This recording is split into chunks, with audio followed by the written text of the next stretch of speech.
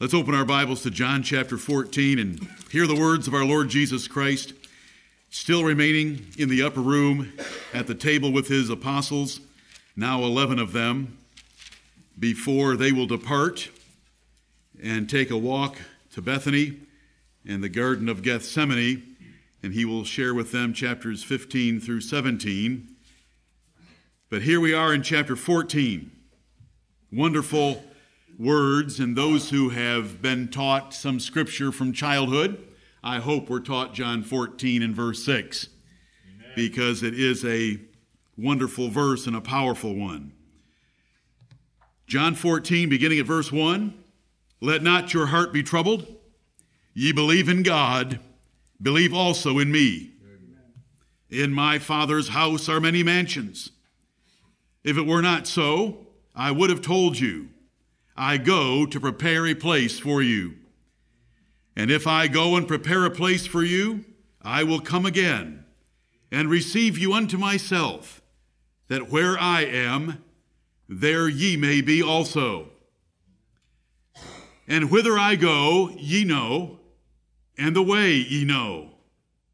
Thomas saith unto him, "Lord, we know not whither thou goest, and how can we know the way?"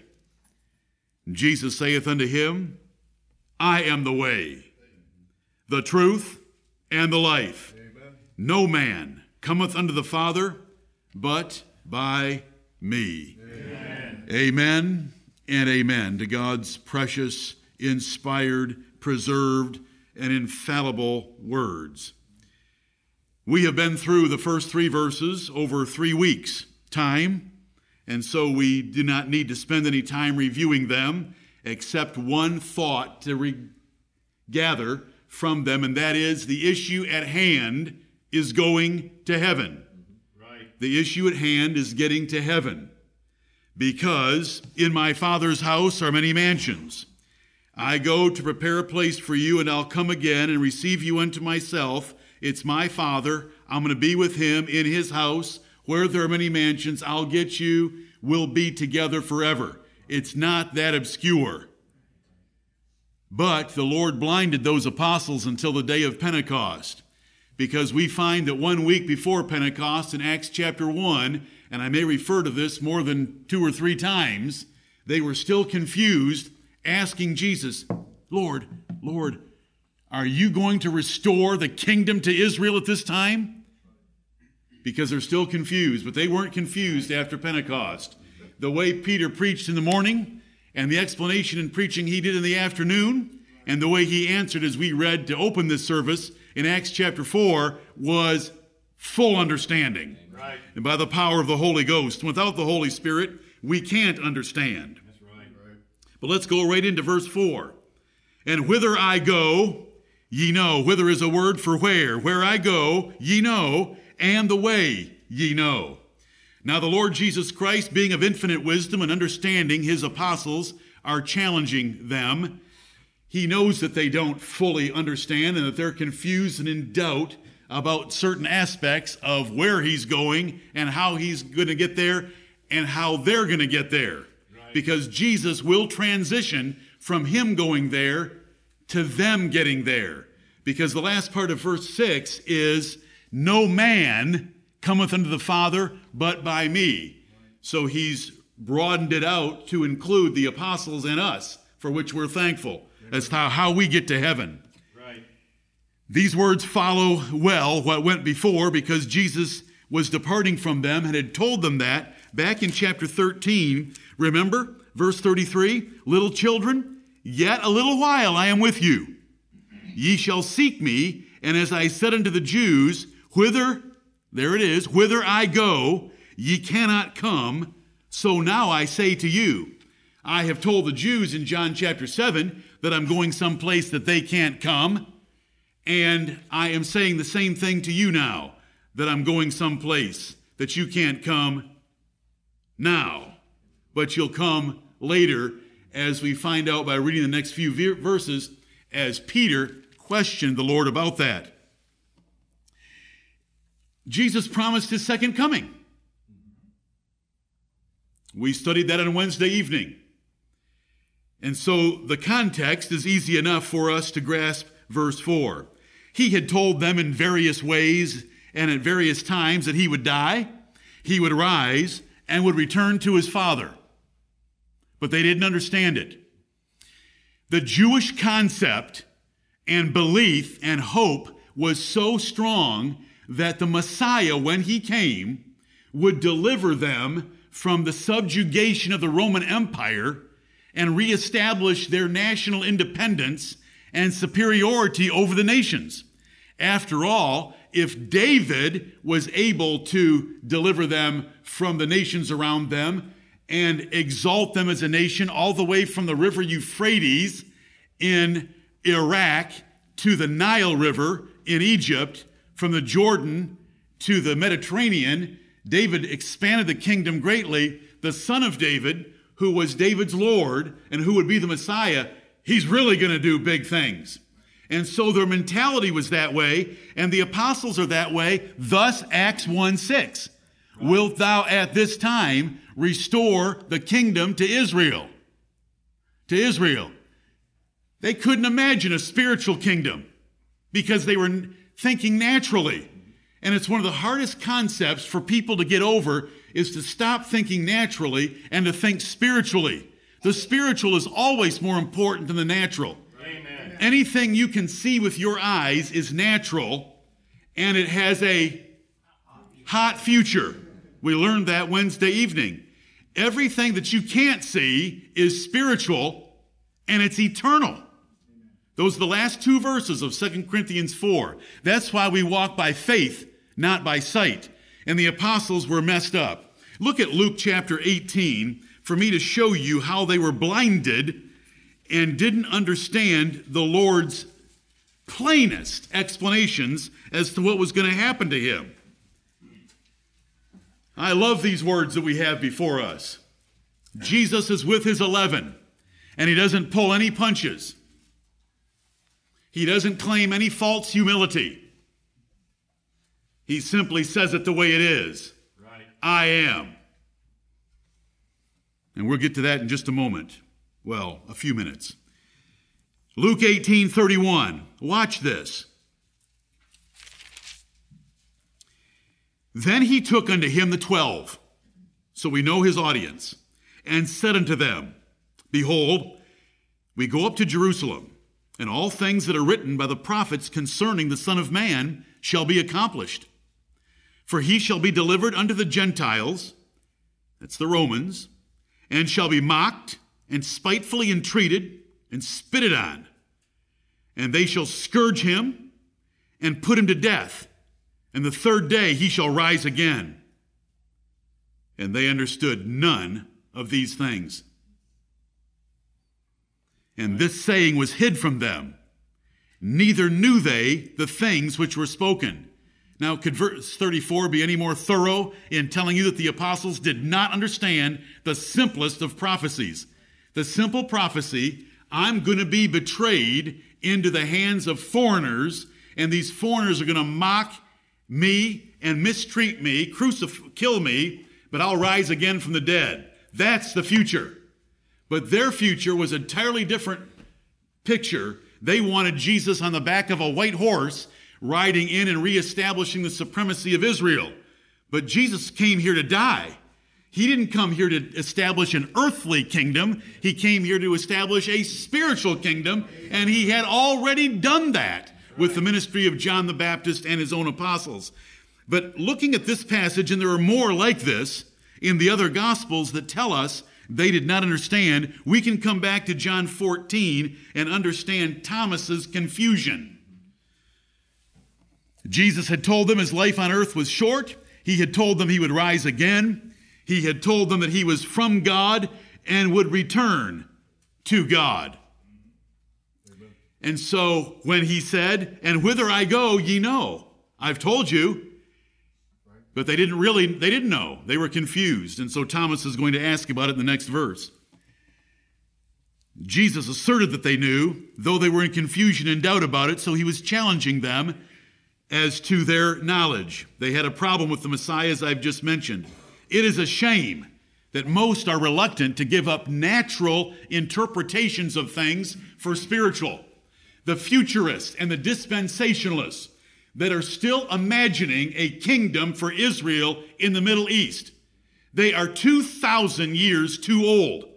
There is no kingdom for Israel on earth.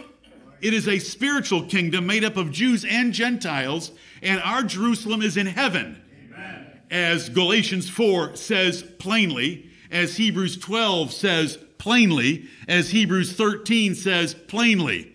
We don't have a continuing city here. It's in heaven. It's a spiritual kingdom, and it's far greater.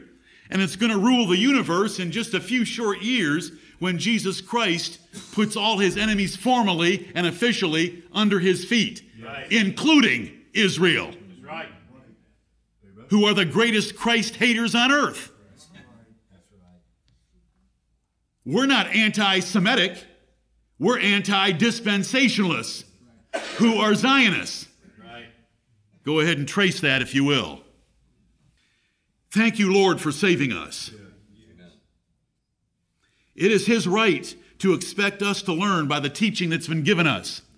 The Lord Jesus Christ saying, "And whither I go, ye know. Ye should know. You shouldn't be confused. I have told you." But they had been blinded and they were confused. They were blinded by their own presuppositions about the future, and they were blinded by the Lord to keep them until he revealed to them the Holy Ghost by his own power. You know, the Bible tells us that Jesus, after his resurrection, was on the road to Emmaus with 2 disciples. And he comes up and joins them, and they're talking about what a terrible day it is, and what a terrible weekend it's been, and what a horrible time, because Jesus, they thought, was going to deliver them, and he's died and was buried, and now they can't find the body, and they're just all messed up. And he says, "Oh, fools, and slow of heart." Right. Now, who in here wants to be slow of heart? I want to know how fast you're learning things. How much have you learned things, and how are you gathering them in, and are you able to tell others about those things? Right. Because in Hebrews chapter 5, Paul said, For the time ye ought to be teachers, ye have need that one teach you again, which be the principles of the doctrine of Christ. You still need milk, and you should be able to have meat and be able to handle meat. And so we want to grow. We don't want to be like Thomas. Thomas is going to be changed. But remember, the change that was made with Thomas was by the Holy Ghost, and we have the Holy Spirit since the day of Pentecost, perpetually with his church, to open the Word of God to us. Yes. Make your prayer when you read the Bible always, "Lord, bless me mightily by your Spirit and by your Word." Right. The Holy Spirit, the person of God, the presence of God, the power of God with us, and his written Word. Combine those two to enlighten my mind. Right. Show me marvelous things out of your Word. As David prayed in Psalm 119:18, and he didn't even have the Holy Spirit like you have the Holy Spirit. He only saw things darkly and obscurely. "Whither I go ye know, and the way ye know." He had explained to them in John chapter 12 that he was going to have to die. That unless a seed die and be planted in the ground, it can't bring forth much fruit. He had told them, for him to get to heaven, he had to die first. For us to get to heaven, most likely, we have to die first. Right. Now, if the Lord's gracious to us, he'll come while we're still living. But he'll be gracious to us if he doesn't. Amen. And these bodies corrupt, and we drop them in the ground like a seed, and our spirit immediately is with the Lord. Amen. So that's how we get there, and that's how he was to get there. And he had told them that. And he had told them already, for their own way to heaven was by faith and obedience. If there's any gospel account that has the recipe or the route or the way to get to heaven, it's the Gospel of John. He that believeth on him is not condemned. Right. But he that believeth not is condemned already. He that believeth on him hath everlasting life, and shall not come into condemnation, but is passed from death into life. All that the Father giveth me shall come to me, and him that cometh to me I will in no wise cast out. No man can come to me except the Father which hath sent me draw him. These are the chapters preceding John 14. It had been clearly taught for how they were to get to heaven. But here's Thomas. Now, let's do a little bit of study on Thomas as we read his words in verse 5. Thomas saith unto him, Lord, we know not whither thou goest, and how can we know the way? You know, if you don't know the destination of someone, you certainly don't know how to get there. Well, you don't know there. How do you get where if you don't know there? If you don't have the destination, you don't know the means of getting to your non-destination. And so Thomas is just stating his confusion and doubt about the whole thing. And the whole thing is how to get to heaven. Brethren, we believe in the end of the world. And the end of the world is coming soon, but it's not the end of the universe for us. There's going to be a new heaven and a new earth. Right. And we're having this secret meeting today. That's why there's no paparazzi outside, and no one appreciates what's going on here and other churches like ours that hold the truth about future events. Right. The future events are that Jesus is going to burn up this earth and take us to heaven. Amen. And we're going to rule the universe and enjoy the universe where there is no sin nor corruption. Amen. Forever with him. Amen. But how do we get there? That's what we got to answer. And the Lord's leading them along, and Thomas is going to throw a little speed bump up, but Thomas's speed bump gets us John 14:6. So thank you, Thomas. Amen. And here we go. Thomas saith unto him, listen, there's more speed bumps Thomas throws up, and it gets us a blessing. Mm-hmm. Just a moment. Thomas saith unto him, Lord, we know not whither thou goest, and how can we know the way? Thomas was his name in Hebrew. In Greek, it was Didymus, and we get that in our New Testaments. Both names mean a twin. We don't know his other twin. Does that bother you? Nope. Good. He was with the 6 apostles on the Sea of Galilee when Jesus baked fish. So he was out there with Peter when they were fishing after our Lord's resurrection. Tradition has Thomas going east and dying either in Persia, which is our Iran, or India by a lance. We don't know any of that.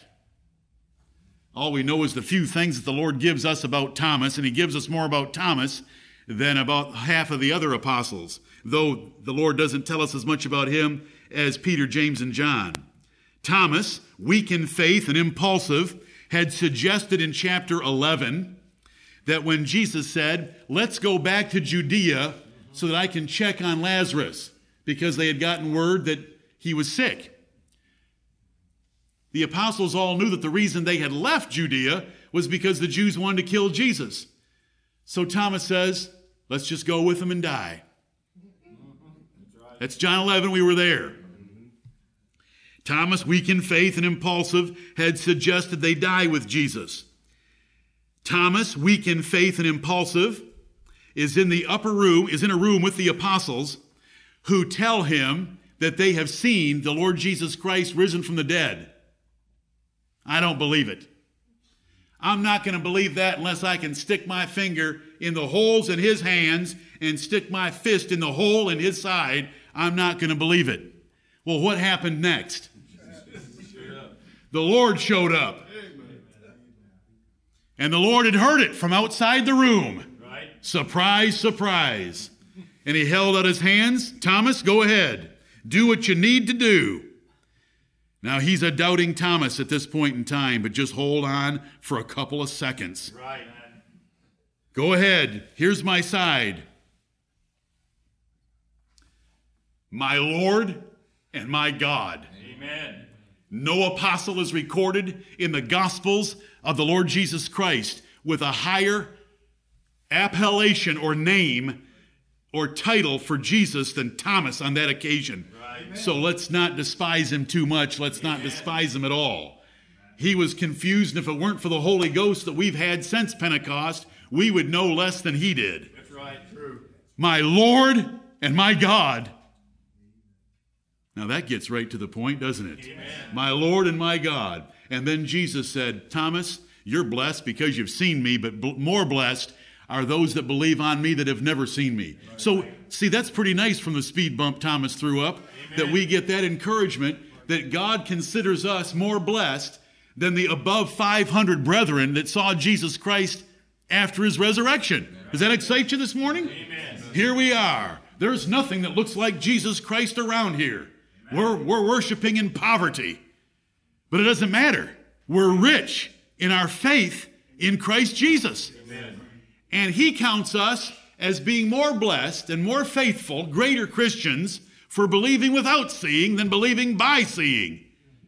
So let's believe today on the Lord Jesus Christ. Though we can't see him with our physical eye, we can see him with the eye of faith. We may commend Thomas for declaring his ignorance to his Lord Jesus and before the other 10. So I want to commend Thomas for speaking up and saying, Lord, we don't know what you're talking about. And he didn't say it necessarily in the voice and mood that I just said it in. Listen, brethren, it's always better to ask a stupid question, and stupid's only in the eyes of the speaker. Right. When it's used that way, it's always better to ask a stupid question than to not ask and remain ignorant. Right. Such questions of confusion or such questions to learn are not foolish and unlearned questions. Right. Haughty questions where you think you already know the answer are foolish and unlearned questions and don't get answered. Confessing ignorance to God brings favor.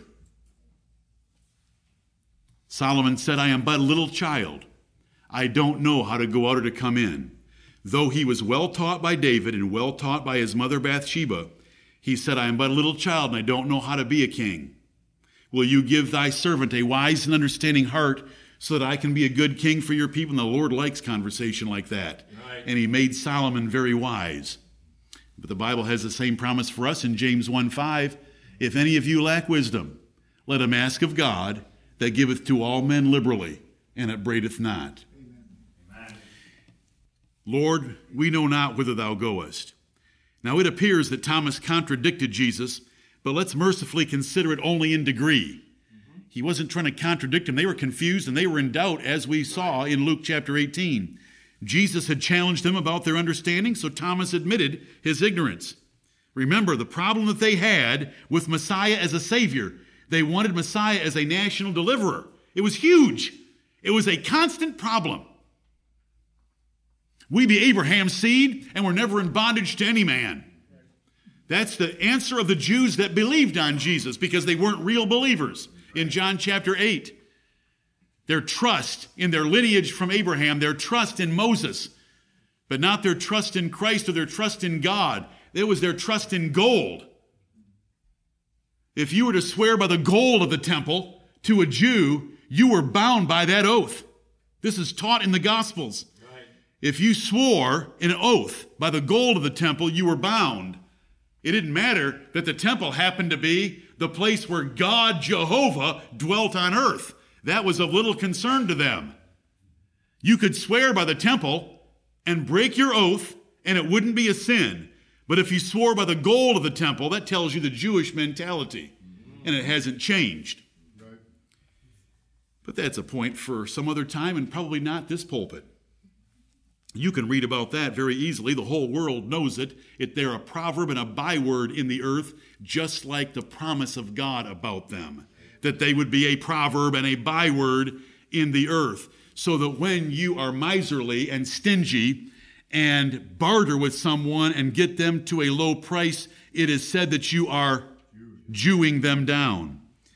So their minds were all messed up about what kind of a kingdom they should be looking for, and since they didn't know the kingdom, they didn't know the way to it either. Right. So Thomas answers the way that he does there here in John 14:5. Though Jesus had just stated that heaven was the issue in verses 1 through 3, they didn't see his return to heaven. They were thinking he's going to pick some little town like Bethlehem or Hebron, where David had gone, to be anointed king. And we'll all ride victoriously into Jerusalem and overthrow this whole mess. Throw Herod out. But that's not what the Lord Jesus had in mind at all, even though, and he had told them that. Like the Jews, If Jesus said he was departing, they would try to imagine some place horizontally on earth. They would pull out maps. Look, just turn back a few pages to John chapter 7. We were there a number of months ago. Verse 33, Jesus said unto them, Yet a little while am I with you, and then I go unto him that sent me. See, he had said these things. We don't know where you're going, Lord. Well, I told you that I was going to him that sent me. Ye shall seek me and shall not find me, and where I am, thither ye cannot come. This is him speaking to the Jews. Then said the Jews among themselves, Whither will he go, that we shall not find him? Will he go unto the dispersed among the Gentiles and teach the Gentiles? Horizontal. So are the dispensationalists. So are the Zionists. So are the futurists. They want stuff and junk happening on earth.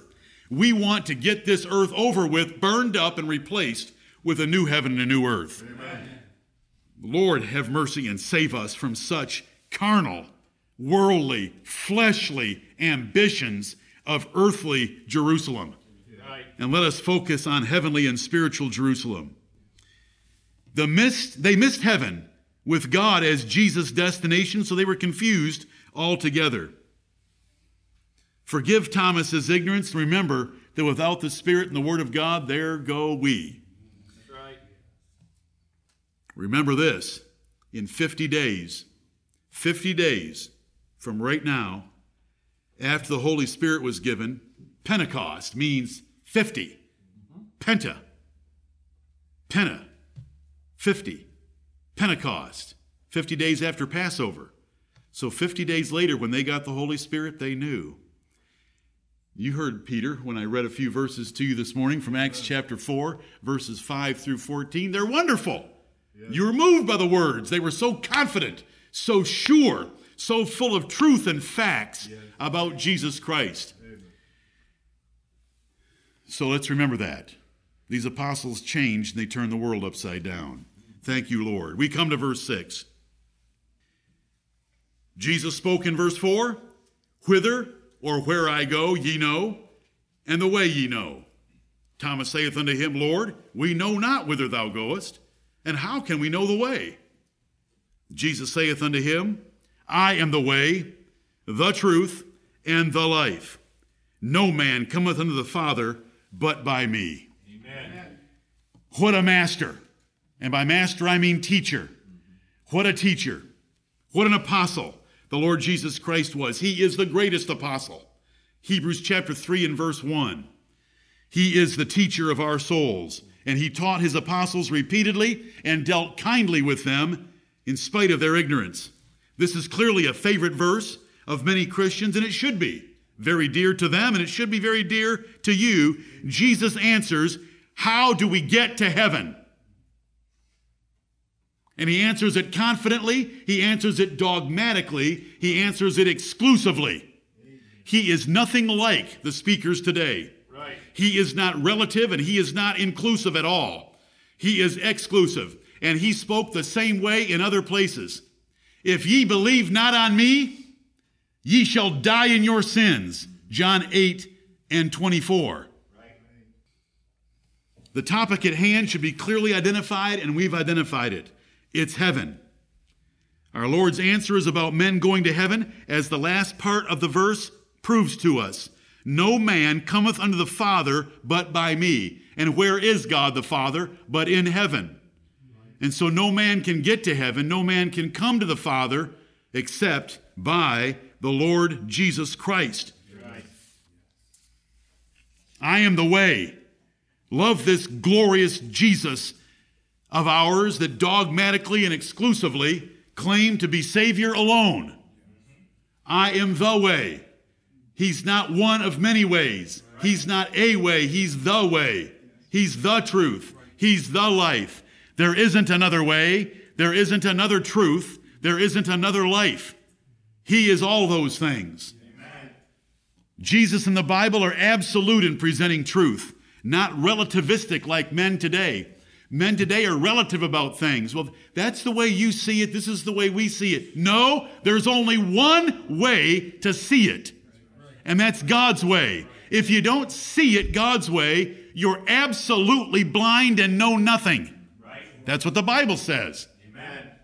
I know it's harsh language. That's the Jesus of the Bible. Amen. He's not the Jesus of the world. The Jesus of the world has his arms outstretched and just takes them of all creeds and of all kinds, but that's not the Jesus of the Bible. He's never taken anybody of two creeds.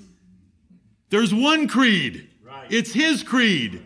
If there's one doctrine, it's his doctrine. There's one baptism, it's his baptism. There's one faith. There's one Lord. There's one God. Amen. And we love this verse, and we should love this verse. And our children should remember this verse, that there is no other way to heaven. Jesus and the Bible are exclusive about ways to heaven, not inclusive. The rise of universalism is shocking. Universalism is nobody goes to hell. There may not even be a hell. Universalism. Everybody gets saved because people don't want to think about hell. They don't want to think about judgment. They don't want to think about the real God of the Bible, who is a God of wrath and is dreadful and terrible. Yes, he loves his children, but his children are minority on planet Earth. Yes, he deals kindly with his holy angels, but the wicked angels he has reserved in chains unto judgment of the great day. Right. He is a terrible judge. Heaven is not clean in his sight. Those angels were filthy for their pride in wanting to be like the Most High through Satan, their leader. And more of that in the second service. The rise of universalism, or that all get saved, coincides with including other ways to heaven. You know, Billy Graham, for many years, just kept getting worse and worse and worse until he wanted it to be known that there were more ways than Jesus Christ to heaven. When he was asked by Larry King, and I watched it live when it happened, one of the rare things I've ever seen live. Larry King asked him, because Pope John Paul II had just recently died, Billy, because see, Larry King knows the truth better than Billy King does, and than Billy Graham does. Larry King doesn't know any truth at all. But Larry King said, "Where's John Paul II? Is he in heaven?" Larry, I want to tell you that I have more confidence in John Paul II being in heaven than I do in me getting there. Now, Billy, we know better than that. That's a shame that a man could even mouth such words about the man of sin and the Antichrist himself, John Paul II. What in the world's happened? Billy Graham in the 1950s and 1960s, preaching in L.A., preaching in other places, boy, he preached hell. He preached hell, and the only way out of hell was the cross of Jesus Christ and coming to that cross. But men are changing, and we live in a changing time when the Bible says that men will no longer endure sound doctrine, but heap to themselves teachers having itching ears. So we want this first clause from Jesus. In verse 6, Jesus saith unto him, I am the way. I am the way. First person, I'm the way. The way. There's no other way. I am the only way is just as true. I am the way, the truth, and the life, and no man cometh unto the Father but by me. Singular, first person, again. Powerful. No one gets there but by me. I am the way. There is only one way to get to heaven, not many ways as most want to claim today. The inclusive idea that all religions have some good and get to heaven by different paths is entirely false. Right. Since torture and death failed for the 1260 years of Rome's rule over Europe in the Dark Ages, now the devil's tool is compromised by inclusiveness. We won't go to a martyr's stake, most likely. We will not be stretched apart on a rack by the Roman Catholic Inquisitions. But we will have the Catholics embracing evangelicals and evangelicals embracing them back and uniting together and defying us and denying us that we don't have the love of Jesus. We don't have their love and their Jesus for error. That's right. We love the Jesus of the Bible. And Paul said there was another Jesus and another Spirit and another gospel. And we reject all three. We want the Jesus, Spirit, and gospel of the Bible. Amen. Torture and death failed, so the devil's tool is compromise. There's more than one way. We're all going there. We're just getting there different ways. No, we're not all going there, and we're not getting there different ways. There's only one way, and only some are getting there. Right. And only a few are getting there. Amen. Because the Bible says, wide is the gate, broad is the road that leads to destruction, and many there be that go in thereat. Right. But straight is the gate, narrow and restrictive like a straitjacket. Straight is the gate, and narrow is the way that leads to life, and few there be that find it. Right. That's what Jesus taught. There are not different paths to heaven, one through Jesus, another through Buddha. There is no other mediator or mediatrix like Mary or the popes and priests of Rome. They cannot help anyone get to heaven. They need more help than most men on earth, being part of that brothel of whores and harlots called the Roman Catholic Church. Amen. That's what the Bible calls it. In this day of compromise, let's get everyone to heaven. We must stand for the truth. Right. This truth right here. Jesus, in John 13, 14, 15, 16, 17, 5 chapters. It's the last 6 hours of his life. He is sitting with his apostles, and he is giving them the gospel. He's giving them the doctrine that they should preach in the world. And they turned the world upside down with the truth. Right. And the truth was never, hey, we like your religion. You have some good things going on there. When Paul met the philosophers of Athens, Greece in Acts chapter 17, he didn't do them any favors. He said, you're a bunch of superstitious, ignorant men, and God's winked at your ignorant. Listen, he was talking to the brightest, most educated, intellectual men on earth. God's winked at your ignorance in time past, but now he's commanding that you ought to get down and repent. Right. That's Paul. That's Jesus. That's how they preached, but that kind of preaching doesn't take place anymore. It's all compromise, watered down milk toast. Get rid of all the distinctives that make us separate so that we can all unite. Why do we want to be united? Nowhere in the Bible does it say to get united, except in a local church body, we're not to have division. But other than that, we are to separate on every hand. The Bible teaches separation from the world, separation from its religions, separation from error. Jesus told the woman of Samaria, woman, you Samaritans don't have a clue what you're worshiping. Right. God seeks those that will worship him in spirit and in truth. Amen. And she said, I know, I've heard my whole life that truth is in Jerusalem. And Jesus said, listen, woman, the hour is coming when they're not going to worship in truth in Jerusalem either. Right. Because the change was taking place. The great Reformation that the Bible described by John, Jesus, and the apostles was changing the way of worshiping God. Right. Wasn't changing God. He'd been the same all along. Right. He just had some better thing for us, and it's called the New Testament. Thank you, Lord, for the New Testament. Amen. The Jews thought that birth lineage from Abraham would get them there. They were wrong. The Jews thought that trusting in Moses' law would get them there. They were wrong. And so we have John the Baptist, the Lord Jesus Christ, the Apostle Paul, fighting against Jewish trust in Abraham, Jewish trust in the law.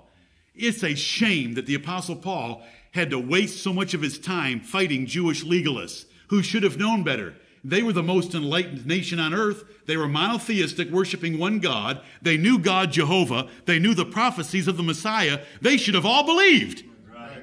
But they wanted to fight the most. And they wanted to disrupt Paul's Gentile churches. And so they were teaching Jewish legalism, and that is, you had to be circumcised and keep the law of Moses in order to get to heaven. And so there's books of the Bible written against that, like the book of Romans and the book of Galatians is written against that. There's only one way. And Peter let that go in Acts chapter 2, 3, 4, and continued to do so. Right. Look at Acts 15, when Peter spoke up at the Council of Jerusalem. Acts chapter 15, I am the way. Jesus said, and those apostles went out. Those last hours with Jesus were precious. Jesus laid a lot of truth on them. Then Jesus gave them the Holy Spirit to bring to their memories everything Jesus had taught them. Right. So everything Jesus had taught them, they went out and declared. Here we are at the Council of Jerusalem.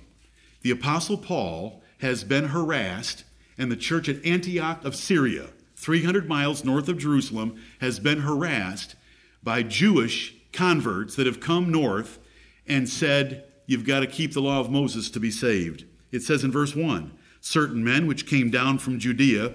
When it says down, it's coming down in altitude.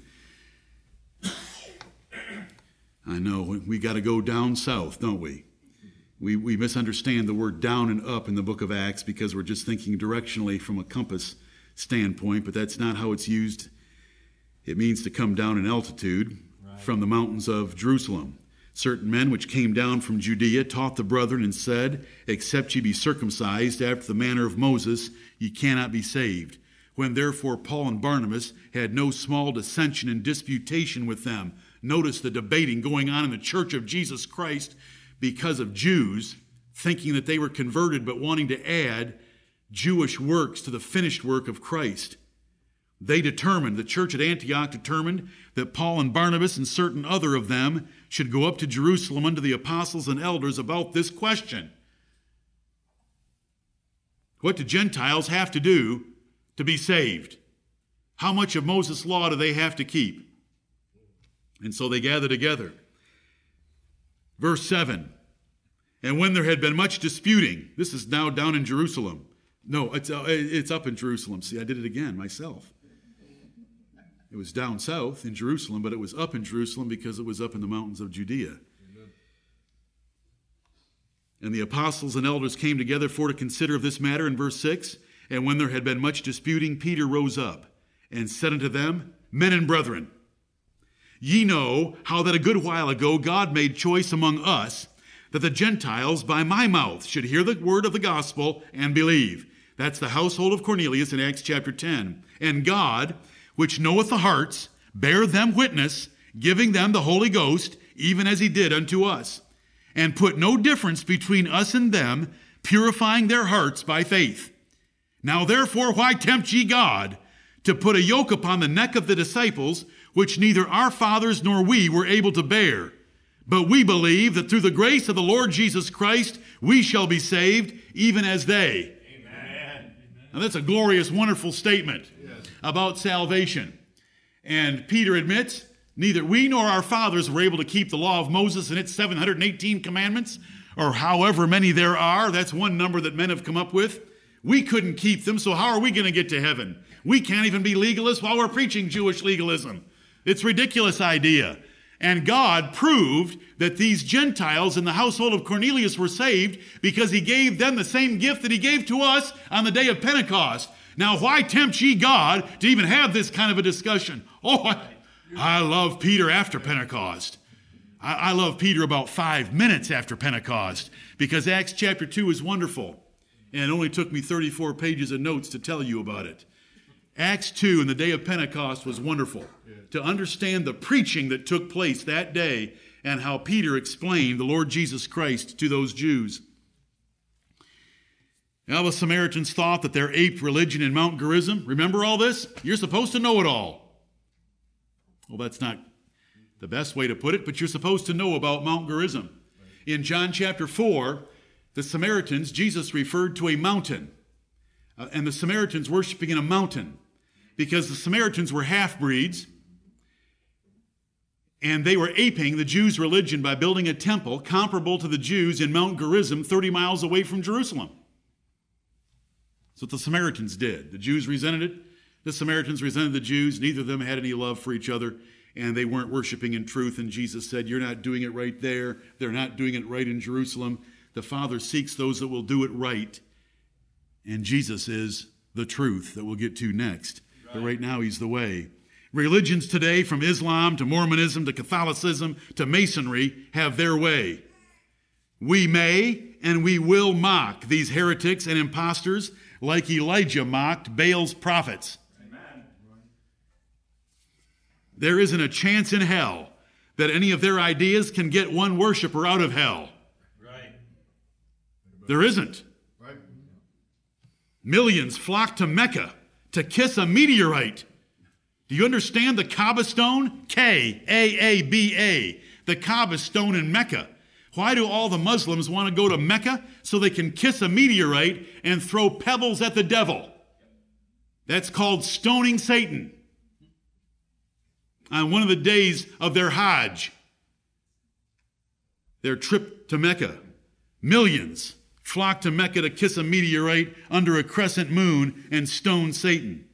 Hindus bathe in the fecal matter and filth of the sacred Ganges River, sacred only in their minds, to reincarnate later. They've all got their ways. I am the way, Jesus said. Right.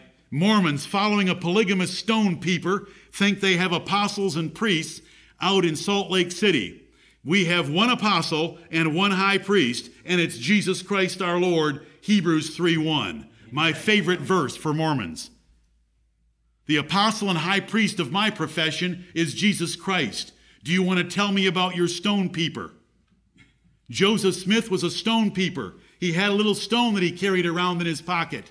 And if you couldn't find water on your property, he'd pull his little stone out and peep in it and find water for you. Who was helping him find water? Satan, the devil. Yes. That is folk magic, devil possession by the founder of the Mormon religion, who copied the Masons in so many different ways with their holy underwear and the rest of it to get to heaven. And how do you get your dead relatives to heaven that never converted to Mormonism? You get to go to a temple, not one of their places here in town, but a temple, go into underground to an underground baptistry and are baptized by proxy for dead relatives. All these ways men have come up with to go to heaven because they don't want the one way. Right. The Mormons have 4 holy books. They have a King James Bible because they need to keep that because it sounds like the Book of Mormon since it was plagiarized out of the Bible. Then they have the Book of Mormon, they have the Book of Doctrines and Covenants, and they have the book called the Pearl of Great Price. Why doesn't anybody want to just stick with the Bible? Right. Jesus said, I am the way. Enter apprentices, the first degree of Masonry, are blindfolded to swear that they are in darkness and seeking the light of Masonry. Jesus said, I am the light of the world. Right. There is no light anywhere else. There's only one way, the legal sacrifice and perpetual intercession of Jesus Christ. The substitutionary atonement. Do you know what we mean by that? Those are 2 big, long words. Substitutionary. Jesus died as a substitute in my place. Amen. Instead of God killing me and sending me to hell, God punished Jesus and killed him. Substitutionary. Amen. Jesus was my substitute. Atonement. Look at the words and how it's spelled. A-T, can we pronounce it? At-O-N-E. One. Meant. At one meant. At one again.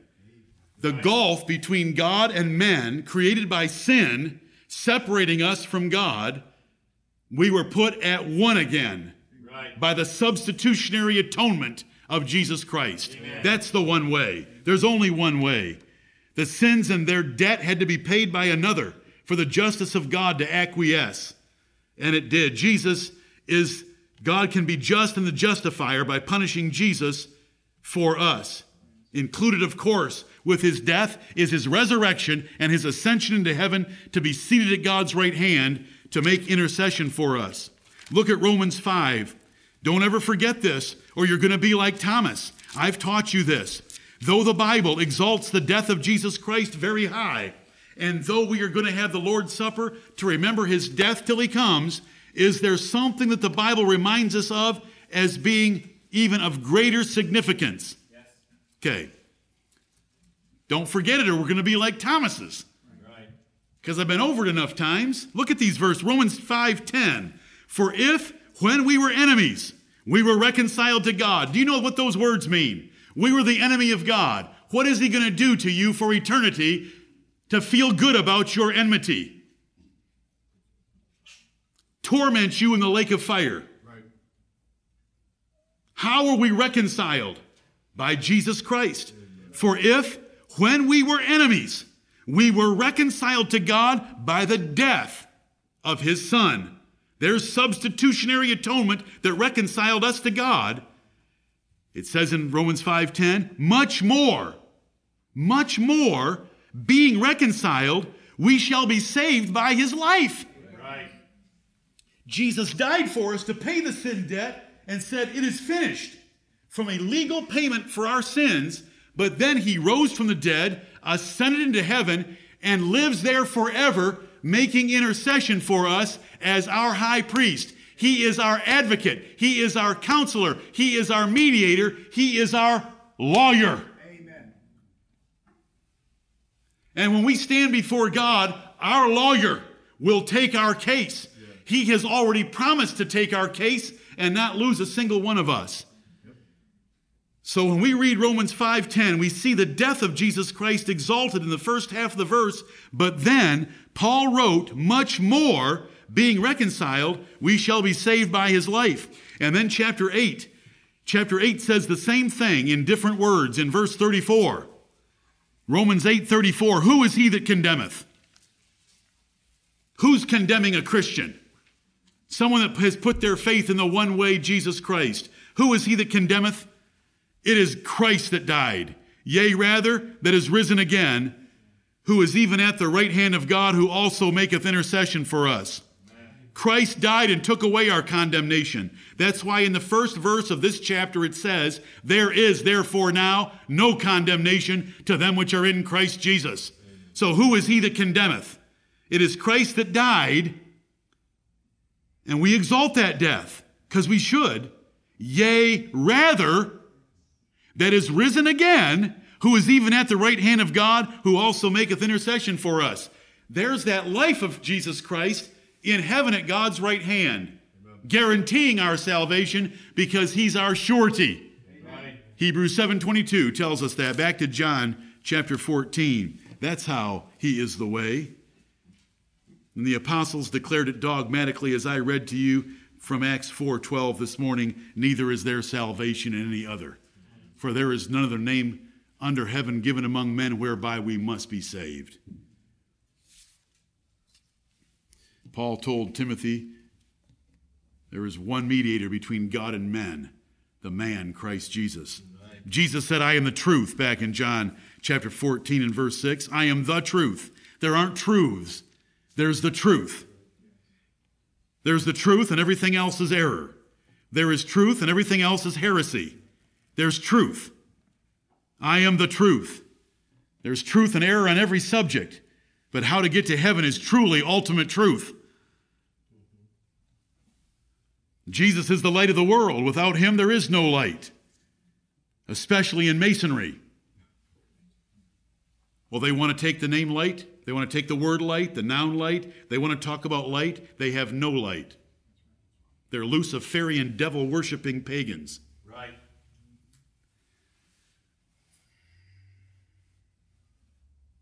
And a third of their membership are Southern Baptist church members. Just want you to know that. Manly P. Hall, one of their greatest philosophers, wrote in his book, Lost Keys of Freemasonry, this: the true Mason is not creed-bound. He realizes, with the divine illumination of his lodge, that as a Mason, his religion must be universal. Christ, Buddha, or Mohammed the name means little, for he recognizes only the light and not the bearer. He worships at every shrine, bows before every altar, whether in temple, mosque, or cathedral, realizing with his truer understanding the oneness of all spiritual truth. How about if I just have a moment of silence for a minute so I don't say what's on my tongue? Just give me a minute.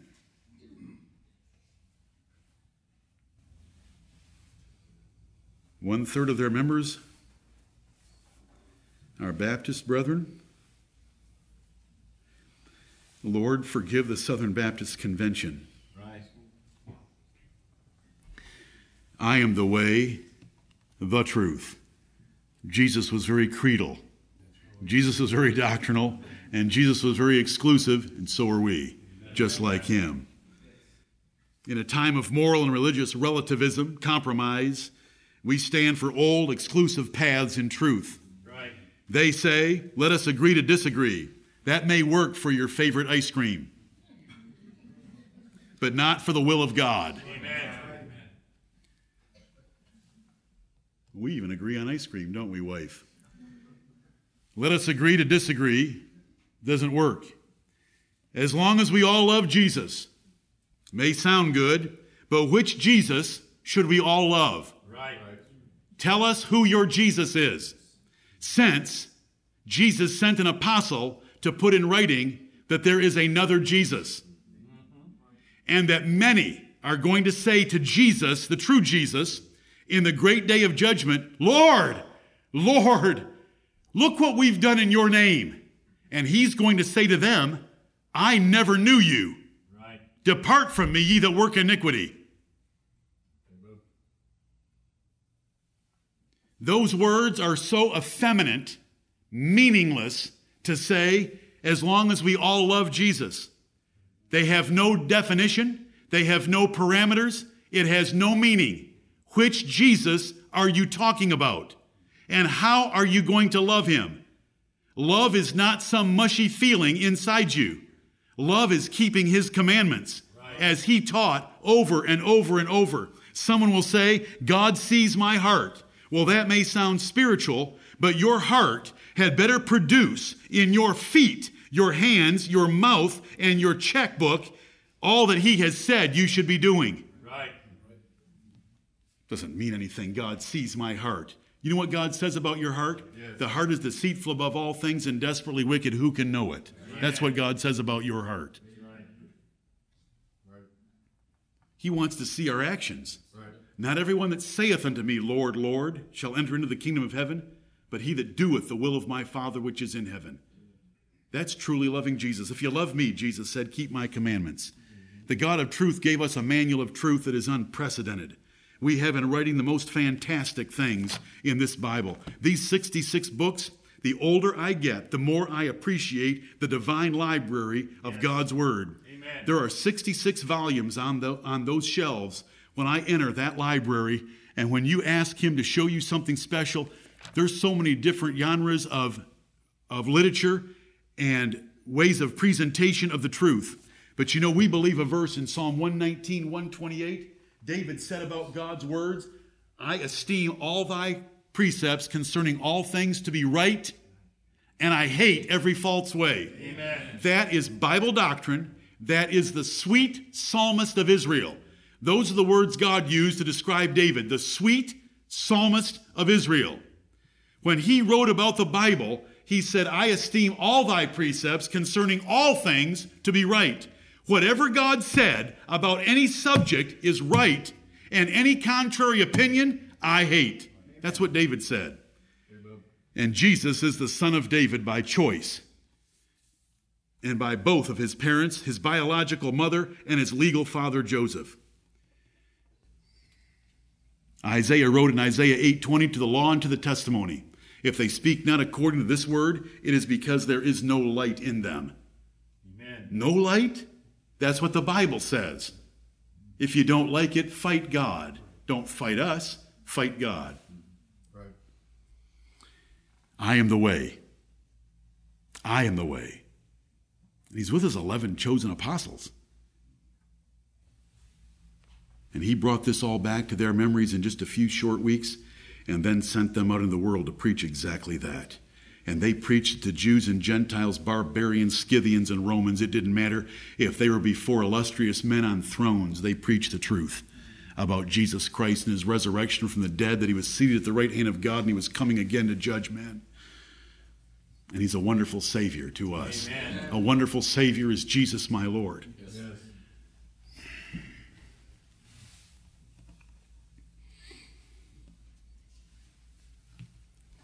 The Jews didn't even really have that much truth.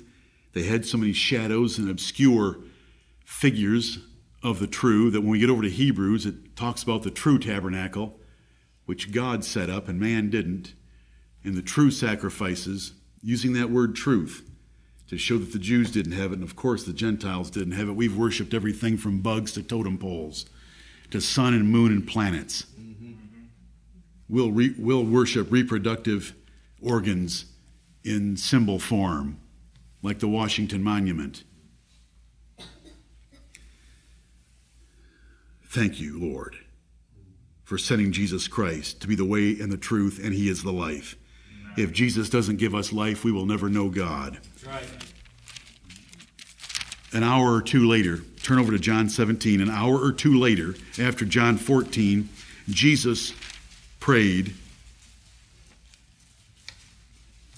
You know, brethren, the Bible doesn't tell us certain things, but we can know by the first verse of John 18 and the first verse of John 13 that those 5 chapters, 13, 14, 15, 16, and 17, all happened in about 6 hours.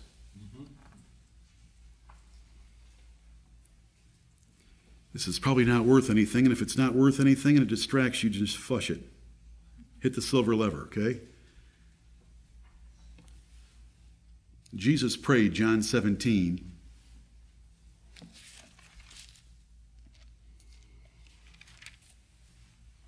He could have been standing with his apostles in a circle.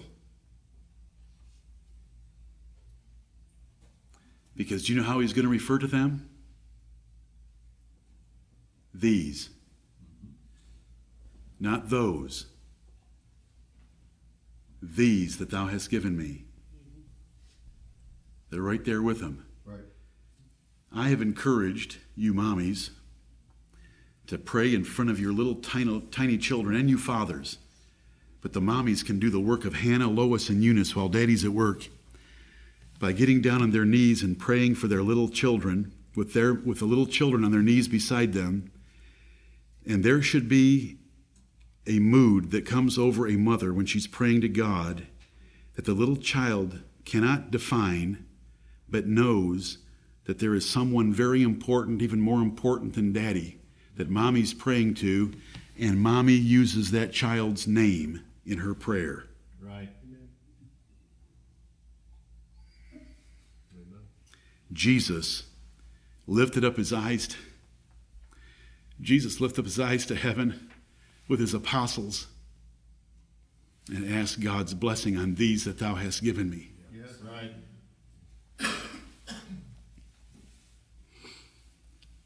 But I want his opening words. Verse 1, Father, the hour is come. The mob is on its way to Gethsemane, and Jesus is on his way to Gethsemane. Father, the hour is come.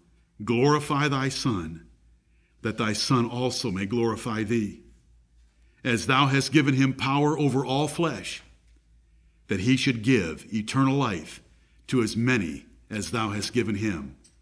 And this is life eternal, that they might know thee, the only true God, and Jesus Christ, whom thou hast sent. This is what we believe, and this is what Jesus taught in germ form in John 14:6. I am the way, the truth, and the life. I am the life. Notice what he says. Father, you have given me power over all flesh. I have power over all men. But you want me to give eternal life to those that you have given me, my elect. the elect that you have chosen out of all flesh, that you gave me to save, I give unto them eternal life. Verse 2 is just fantastic. You've given me power over all flesh, so that I would give eternal life to as many of all flesh as you've given me. And this is life eternal, that they might know thee, the only true God, and Jesus Christ, whom thou hast sent. We don't know God in order to get eternal life. Jesus has to give us eternal life for us to know God. And by giving us eternal life, he gives us a new man. That new man understands spiritual truth and loves spiritual truth. That new man loves God and wants to serve God. And so getting to the Father in heaven is all the phases of salvation wrapped up in John 14:6. I am the way, I am the truth, and I am the life. Only by his substitutionary atonement do we get there. Only by his doctrine do we know how to get there or the way there. Only by him giving life do we have the eternal life to live with God the Father in heaven forever. Amen. I am the way, the truth, and the life. No man cometh unto the Father. Enough has been said already. No man comes unto the Father but by me. The foolish shall not... Look what Psalm 5 says. This is so hard for people to believe today because of what goes for preaching in most pulpits. In Psalm 5 and verses 4 through 6, David wrote something that is hardly even understood or known anymore. And it's not here only, but it's in various places. Psalm 5, verse 4, thou art not a God that hath pleasure in wickedness. God is not happy with all of us. Thou art not a God that hath pleasure in wickedness, neither shall evil dwell with thee. There cannot be sin in heaven.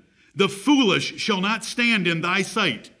So remember that the next time you act foolishly or speak foolishly, the foolish shall not stand in thy sight. Thou hatest all workers of iniquity. God hates all workers of iniquity. This is what the Bible teaches. Thou shalt destroy them that speak leasing. Those are liars. The Lord will abhor the bloody and deceitful man. There's a violent person and again a liar or deceiver. But the foolish shall not stand in thy sight. Thou hatest all workers of iniquity. So what do?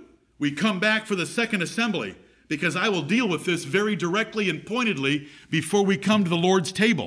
Amen. But what do? No man cometh unto the Father but by me. There is forgiveness with the Lord, as we heard from Psalm 130 by our young brother. There's forgiveness with the Lord. There's plenteous redemption. There's more than enough to redeem us from our sins through Jesus Christ and only through Jesus Christ. There is no other way. There's no way by your goodness. There's no way by your baptism. There's no way by membership in any church. There's no priest. There's no father. There's no pastor. There's no pope. There's no cardinal nor bishop that can help anyone. It's only the Lord Jesus Christ. No man cometh unto the Father. You do not want to meet God without Jesus Christ standing there. I don't care what you want to appeal to doctrinally or what you want to appeal to practically. You do not want to meet Almighty God without Jesus Christ there. With him there, he will deliver you if you have put your trust in him and laid hold of him by faith, been baptized in his name, and have followed that with good works. That is the evidence that you are one of his, that the Father gave him to give eternal life to. Not everyone that saith unto me, Lord, Lord. When the Philippian jailer asked Paul, what must I do to be saved? Believe on the Lord Jesus Christ, and thou shalt be saved. But then Jesus added, because that is not enough. The devils believe and tremble. That is not enough. Believe on the Lord Jesus Christ, thou shalt be saved. Jesus taught, he that believeth and is baptized shall be saved. Jesus said that not everyone that saith unto me, Lord, Lord, shall enter into the kingdom of heaven, but he that doeth the will of my Father which is in heaven. So when we look at these last words of verse 6, no man cometh unto the Father but by me, Jesus did all the work. How do we assure our hearts? How do we make our calling and election sure? How do we lay hold of eternal life? How can we know?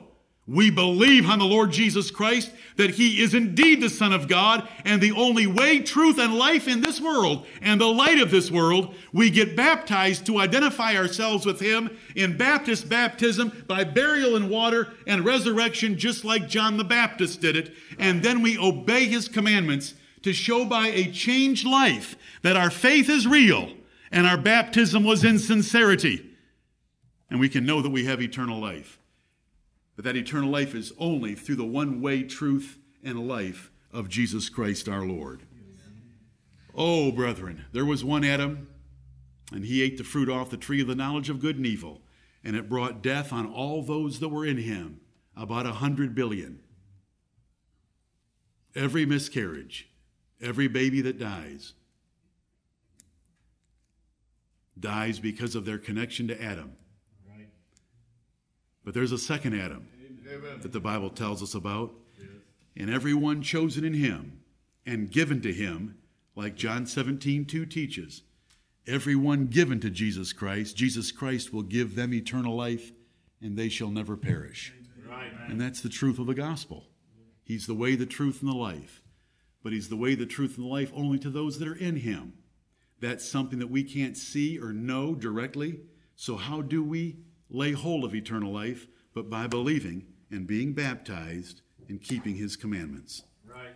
O Lord, have mercy upon us and help us to do that. And we thank thee for Thomas's little speed bump that gave you the occasion to give us a wonderful verse. We believe it, we submit to it, and we want to follow it. We love your Son, the Lord Jesus Christ. Amen. Amen.